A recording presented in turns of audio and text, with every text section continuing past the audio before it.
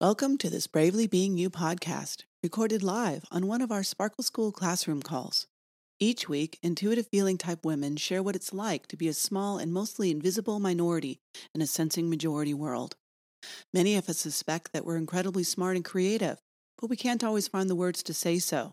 We sense that we're meant for more, but too often settle for less. These are just two of the many challenges that are constantly shifting in the back of our very complex minds, like the ever-changing sparkles in a kaleidoscope. At Bravely Being You, we embrace our complexity and sensitivity as rare, intuitive feeling type women. Enjoy. Good morning, everyone, and welcome to Sparkle School, where together we access our innate intuitive wisdom as unique, self-valuing, and deeply feeling women, and share who we're becoming in a safe, sensitive community. In recent weeks, we've been exploring the 10 areas of life that we work with in Sparkle School and using as our lens the idea of family of origin. This week, we focus our family of origin lens on the life area of relationship romance, which speaks to our significant personal connection. An online dictionary provides a robust list of definitions for these two closely related words.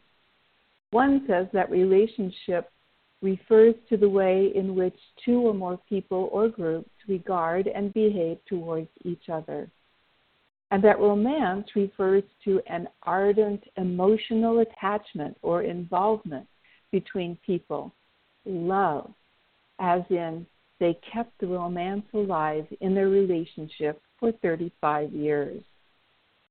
With these definitions in mind, let's look more closely at why in Sparkle School we use both words, romance and relationship. Romance was chosen by our four original founders who wanted a word that reminds us that for most women, the magic of romance is important to our primary bonded relationship.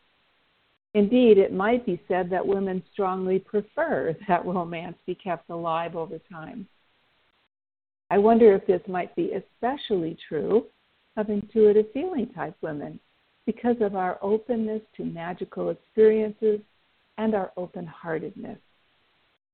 We might all agree that the daily challenges that come with a committed adult relationship can easily overshadow the possibility of keeping romance alive.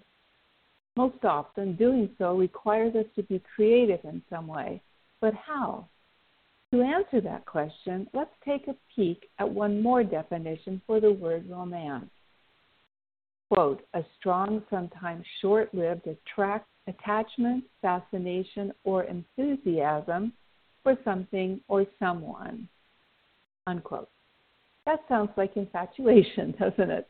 Nearly every woman has been swept away by infatuation, and we all seem to understand that it is the infatuation associated with romance that tends to fade once we settle into a committed relationship. But why does it have to be that way? Ask anyone who's been in a long-term relationship that is still romantically alive, and you will hear that they've found ways to be creative with two things: full expression and its companion, emotional intimacy. We're talking here about the ability of two people to literally create the space to explore together ever more deeply their emotions and to share with each other their true feelings. This is the kind of creativity needed to keep romance alive in a relationship.